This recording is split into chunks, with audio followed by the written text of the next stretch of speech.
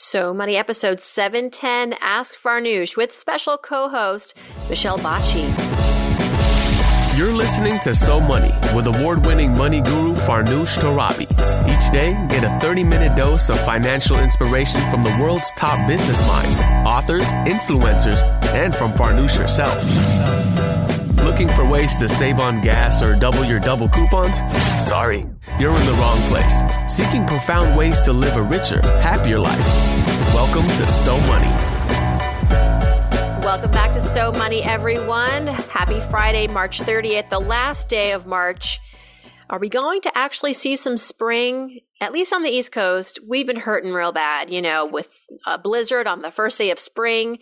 And I decided then that I was just going to get out of town. So as you are hearing this, I'm on a flight to Florida. I just decided last minute to book some tickets just for me and Evan and Todd, my brother, to go down to Fort Lauderdale and spend the weekend with some friends and some sun and some pool and some beach because I needed it. And the reason we are just going with half the family is because parents, as you know, with children under the age of 4 or any multiples of kids, sometimes it's just easier to divide and conquer. And we did a family trip in January, and that was a lot of fun, although it was a lot of work, a lot of gear, a lot of just nonstop, catering to children. And look, I think that has its benefits sometimes, and it can be fun. But it's going to be just me and Evan this time.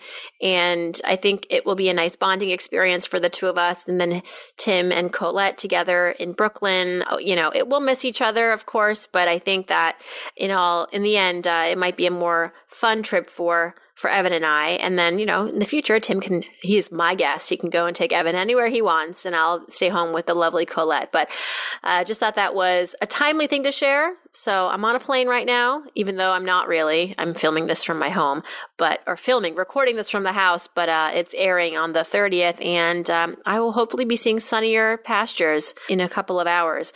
Very excited to introduce our guest today. Not really our guest, our co-host, right? Fridays are all about spotlighting the listeners. And we have a listener today, Michelle Bacci, all the way from Los Angeles, although a native New Yorker. And this is so cool. She is pursuing a career in television and specifically comedy and entertainment writing. She also does stand-up. And in her spare time, she listens to this podcast. How cool am I that I have someone so cool like Michelle tuning into So Money? Michelle, welcome to the show. Thanks so much, Farnoosh. Great to be here. I'm really impressed. I think secretly I've always fantasized about stand-up comedy and being a stand-up comedian or just being a comedian on television. And you're working on it. Tell me how you have the courage to get up on stage every night or however often you do. And what's kind of your shtick? Well, it's definitely not a glamorous lifestyle, so it's hard to do day after day. I myself am more of a storyteller, so I'll usually launch into a several-minute story. It doesn't have traditional punchlines, but it's usually based on my life, which is more funny often than not. So it's easy to get material from real life. Yeah, what do you tend to make jokes about? Just kind of like everyday occurrences, especially living in Los Angeles, a lot of the lifestyle here, a lot of people living in suburbia with their little dogs and dog strollers and very picture perfect life and the small, minute things that can go wrong and just throw you off. And so how have you been managing your money with this climb to success? Since you're in the beginnings of a lot of it and you probably have good months, bad months, I don't know if you have a consistent paycheck. Kind of take me into your financial life a little bit and share how it's all working or not. It's definitely a process with a learning curve to it. I moved here from New York back in October, so I've only been here 5 months or so. And New York really was harder for me to live with financially because the rent is just astronomical, and you're really paying for living next to every business that you want. It's hard to say no living in New York. So I've kind of, by my move to Los Angeles, I've leveled out a little bit financially. I'm able to save more out here. So I'm able to add more to like savings accounts and investments, and that helps a lot. What is it like for a female in the entertainment industry today? You kind of arrived in Hollywood or Los Angeles at a very interesting time. I think a good time, a lot of momentum for women right now. Good momentum. Yes, it's very exciting. I've been going to a lot of comedy stand-up mics where like it might be an all-female mic where guys are not even allowed inside, just like to create a safe space just for one night. And it's definitely empowering to see women band together and say, this is our time for our voice to be heard. And you see the marginalized voices giving more power to them every day. So I think the future looks brighter and brighter. Good for you. Really proud of you. What's something that I can help you with? This is Ask Farnoosh after all. And before we tackle our other listeners' questions, I thought I would give you an opportunity to, let me know what's on your money mind. Gosh, that's a good question. I guess I know I'm fairly young. I'm 27, so I'm still putting the pieces together as I go along in life. I guess just when do you think is the right age to start thinking about owning more of your property, like your car? Like when do you think is the right age to take on bigger risk and start saving for a house and more bigger purchases? I suppose it's really never a bad time to start saving for those long-term goals. If that is something that you aspire to achieve, if you want to become a homeowner, you want to purchase a car instead of maybe leasing, you want to get married, start a family, it's all that stuff, invest more. I think, my question to you is have you made any efforts towards like investing for the long run? There's retirement, but there's also a lot of other goals that you don't even know about yet that may occur to you in the next 10 years that you want to achieve. And I think that money that you can sock away investing it would be worthwhile. Now, this isn't money that you're going to, use in the next couple of years. You wouldn't want to risk it. But if there is something that you want to achieve, like you're 27 now and maybe by 40, you want to like have a home and settle down more and have more ownership in your assets, I think that the sooner you start just tucking away money, the better. And you don't need to be super clear on the goal yet. It helps, certainly, but I think life changes and we're allowed to change our goals and our attitudes towards things. But if you just know that you want to have more stability and more of more security in your life in the future, then that just takes saving as much as you can and investing as much as you can today. I don't know if you have access to something like a retirement plan at work. I don't know do you work full time? Or are you just freelancing? How does it work? Technically, I'm employed through a couple part-time jobs, so I don't have traditional retirement plans. I don't have a 401k, but I've managed to set up things for myself on the side. So I have a Roth IRA that I contribute to. I have a couple small investments that I contribute to, but nothing really planned out for me. So it's more like putting puzzle pieces together. If you are not super certain yet on what the things that you want to own, like maybe you've heard that home ownership could be a way to go, but you're not really super passionate about it right now or not really focused on it.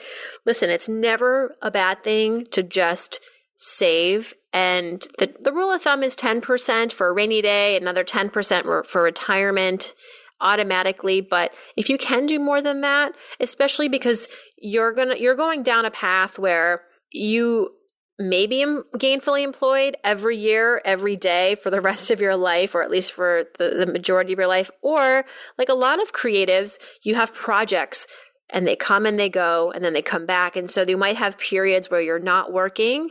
So it's even more important for people, I think, that are entrepreneurial, creative, working in industries that are not necessarily annual, that it's sometimes very much a project-based kind of work, that you save as much as you can, have that financial runway. It's only going to help you in the future when you're maybe torn between two opportunities. One pays more than the other, but the one that pays less might be more interesting to you, might be more opportunistic in other ways. You really want to do it. So you should be able to do it.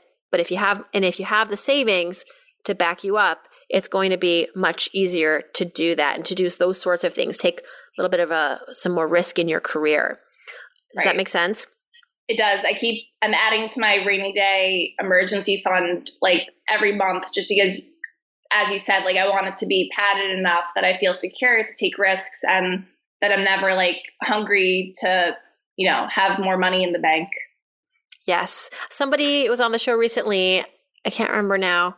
Maybe it'll come to me, but she was like, it was Trisha Brook, who is a director and a choreographer, and she's amazing. You should listen to that episode. She is an artist, and she said, she never quite understood what was the sexiness or appeal of being a starving artist. It's sort of, we throw around this expression and we're like, oh, they're making the ultimate sacrifice and we should really respect them. And she's like, I don't understand that. I think there's a way to be able to be an artist and also be able to pay your bills and build a financial nest egg at the same time. It's not something that may be intuitive to artists or something that we're necessarily taught in school, but it would behoove us to figure it out, because then ironically, it's what allows us to be more creative, right? Is when you have financial security, you can have clear mind and free reign to kind of experiment and take risks and be out of the box and all that important stuff. Exactly. It's on the hierarchy of needs. You need to feel secure enough to do the rest of the things you want to in life. Yes. All right. So I'm glad we got you all set up, right? You're all good? Good. No more financial needs? Okay. Joanna has left us a voicemail, and what we're going to do next is just hit play on that, and then we'll come back to helping her out. How does that sound, Michelle? That sounds great. All right, here we go. Here's Joanna talking about retirement. Hi, Farnoosh. I'm 24 and I work at a large nonprofit that offers lots of retirement savings plans for employees, including a 401a, 403b, a 457, and a state pension program that is mandatory to contribute to. However, with my job goals, I know I won't be at this job for longer than 2 years, and I know I won't be able to contribute to the max in all of the plans that I just mentioned. That said, which savings plan of the ones I listed should I take advantage of? Thanks. All right. So that is Joanna. She's 24, and we actually learned that she lives in Minnesota, for what it's worth, because she mentioned she has a state pension program. And I don't know much about Minnesota, but I will say that state pension programs, they used to be kind of bulletproof. These are pension programs, and when you retire, it's guaranteed money. But a lot of states are running deficits. It would be worthwhile to just kind of look into your state pension program and really understand how that money is being invested. How is your state doing financially? A lot of these pensions have insurance backup in case the state is running a deficit and cannot fulfill the payouts. That said, I would look at all of these 401a, 403b, 457 state pension program and try to do an apples to apples comparison as best you can. The questions you want to have answered are, what are your investment options within these different plans? Or do any of these plans offer any extra incentives other than just allowing you to grow your money more aggressively through the use of like the stock market? For example, are any of these programs, do they have a match program? Do they have particular funds that are really attractive, like index funds that are low fee, low cost?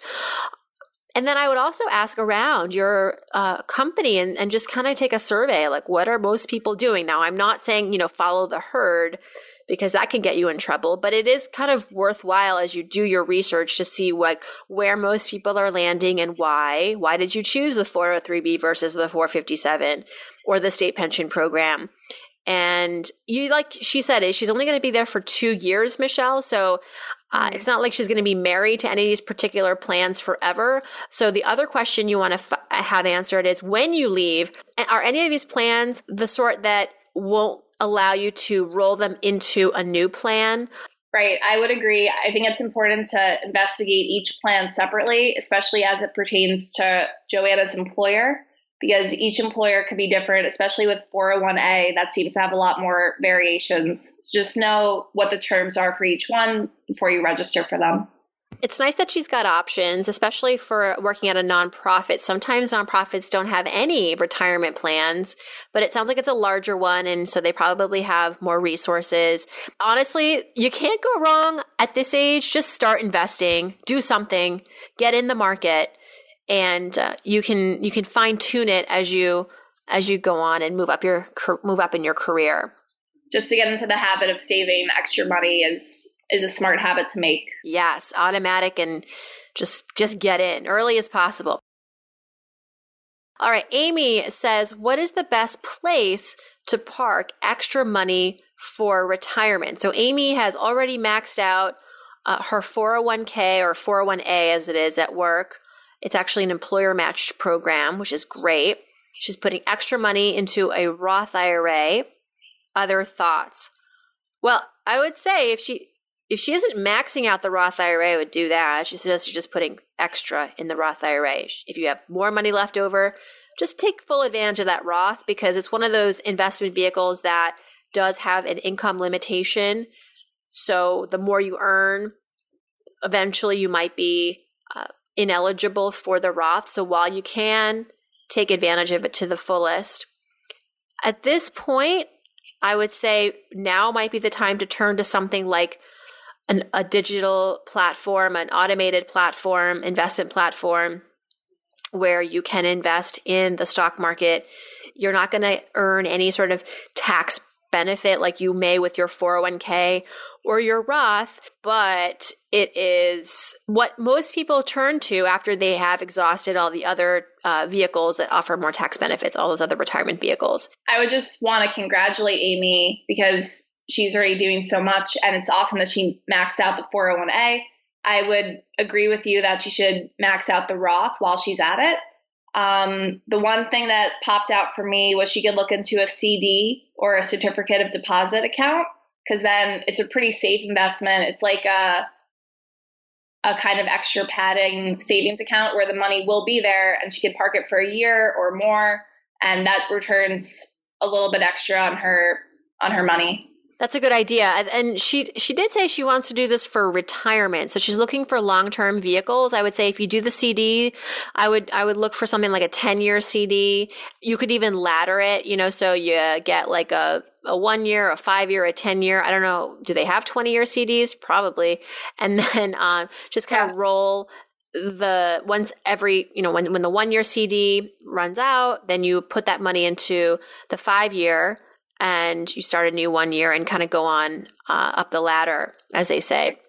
There's so many options out there. So it's worth seeing what your risk tolerance is and where you're willing to play with money a little bit. Very, very good point. Yeah. If you're wanting to take a little bit more risk because you're doing all the conservative things, then you might look into alternative investments. I'm not going to say invest in Bitcoin, but this is you're now at the stage where you've sort of done all the right things, and now maybe you want to take a little bit more risk with the money. I'll just caution and say that with any kind of alternative investment, it's very high risk, right? So you have to be really willing to kiss that money goodbye. But maybe that's something that you're willing to do. Maybe you'll take that money and invest it in a startup. Maybe you'll take that money and invest it in a property, right, that you want to rent out. So there's lots of stuff you could do. But it's just, again, like Michelle said, it's really where your risk tolerance lies, and also what can your stomach handle. Right. And there's a chance you could retire a little earlier or a little later, depending how it goes. Yeah. So all right. You're okay with Well, let me tell you, I want to give all these women a virtual high five, Amy, Joanna, for your amazing questions. And I love that you're thinking about these things, and that I feel lucky to have you in the So Money Nation. We're a good bunch. I feel good about us. I think we're all going to be okay. I think so too.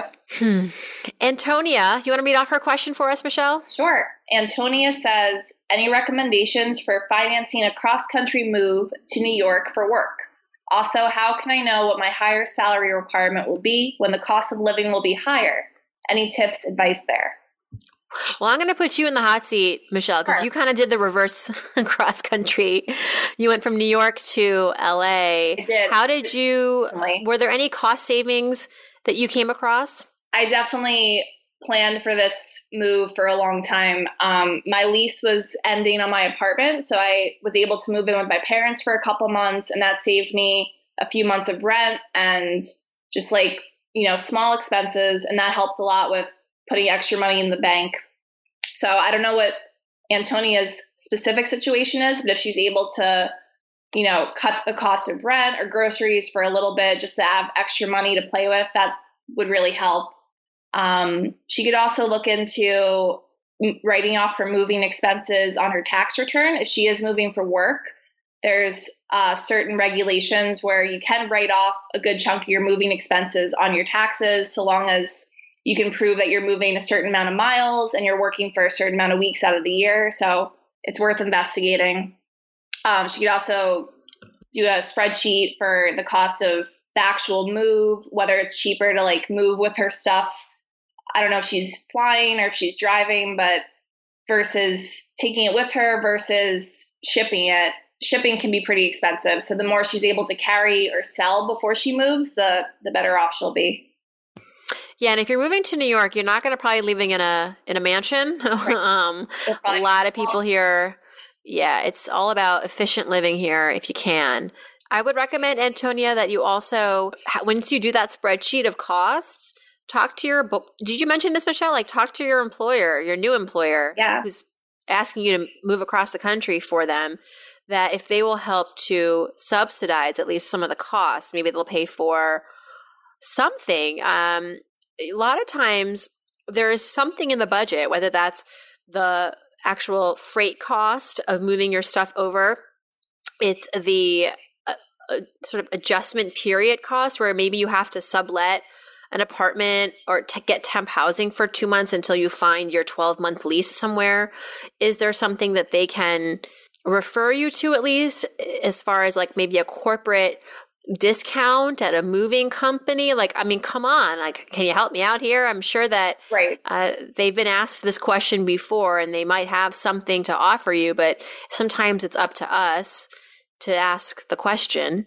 It depends on the company, I'm sure, but they should have had this issue occur before, so I'm sure they know how to offer you something, hopefully something that can assuage the cost of all of this. And as far as asking for what your higher salary requirement should be in this new city, I would also do a little bit of research, go on Glassdoor, find out what the average salary range is for your job title in New York, and then assess what you think you're worth, like for all the value you bring to the company. And then when it comes time to ask for that salary, I would just ask for the highest number in your range, say it with confidence, because I'm sure you're worth it. Yeah, when in doubt, tack on another 20% because you want to leave room for negotiating. But I'll also like the site Comparably.com. So there's PayScale, Glassdoor, Comparably, all really rich sites. And what they help you do is identify average salaries based not just on work experience and job title, but location. So certainly, I would assume if you're working in New York versus Detroit, the New York salary, all things equal, because of the geography, cost of living here is going to be higher. And I would say that if you feel like the salary in New York is, or the average salary in New York for this job seems to be comparable to what you're making now, always, I mean, Leah Goldman, guest on the show, who is running television at Lifetime right now, a television division, formerly with Marie Claire, formerly with Forbes, real badass, awesome woman. She's like, always just ask for 20% more. Get to the number that you think you're worth at, like what the number that you'd be happy with getting. Don't ask for that. They're going to want to negotiate and you'll end up somewhere lower. So always add another 20 to maybe 30%. Seems crazy, but I think that as women, sometimes we go in with lowball offers and you just got to start high because it's going to be a back and forth and you might land where you wanted, but it's going to mean starting a little bit higher to get there. Right, because you want to leave that little bit of wiggle room. And if you if you think about, a man who has the same job as you, he probably goes in with all this confidence thinking, I'm worth this. Like, it just the kind of the masculine attitude we're used to in the workplace. They assume they're worth more. Women need to do that more often. All right. And last but not least, a question here from Jordan about credit scores. Jordan is 32 years old, has a credit score of 605. And the reason is that Jordan missed many student loan payments. Jordan's eliminated all debt and will be recently receiving an inheritance, and wondering if there are any ways to use his inheritance to improve Jordan's credit score. And choosing the right investment options. So investment options is separate from the credit score, and they're not related. So your credit score does not depend on how you invest. Right. Your credit score really just depends on how well you pay your bills on time, how much debt you're carrying relative to how much credit you have, and a few other factors. But mostly it's your bill payment history. So Jordan, I'm not sure if this inheritance is really going to go far to help you with your credit score, although indirectly, if you save it or invest it well and you create kind of a financial nest egg for yourself, some more financial security to ensure that you never fall again behind on your debts and your bill payments, then then in that way it can help to fortify your score. But at this point, it's just going to mean paying your bills on time, keeping that debt to credit ratio very low, not making sure if you can, paying your balances in full every month. And over time, you should see the score improve. As far as where to put that money, I always say, Michelle, have you ever received an inheritance? No, not yet. Not yet. But I think, it's true. A lot of us will probably maybe be on the receiving end of them, but I don't think that it's necessary to decide right away what to do with it. In this case, Jordan hasn't even gotten the inheritance yet. Just putting it in the bank is a good start. Yeah.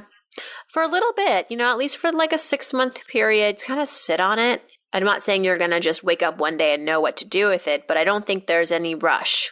Right. And what I would suggest is maybe automating bill payments so that you don't fall behind again.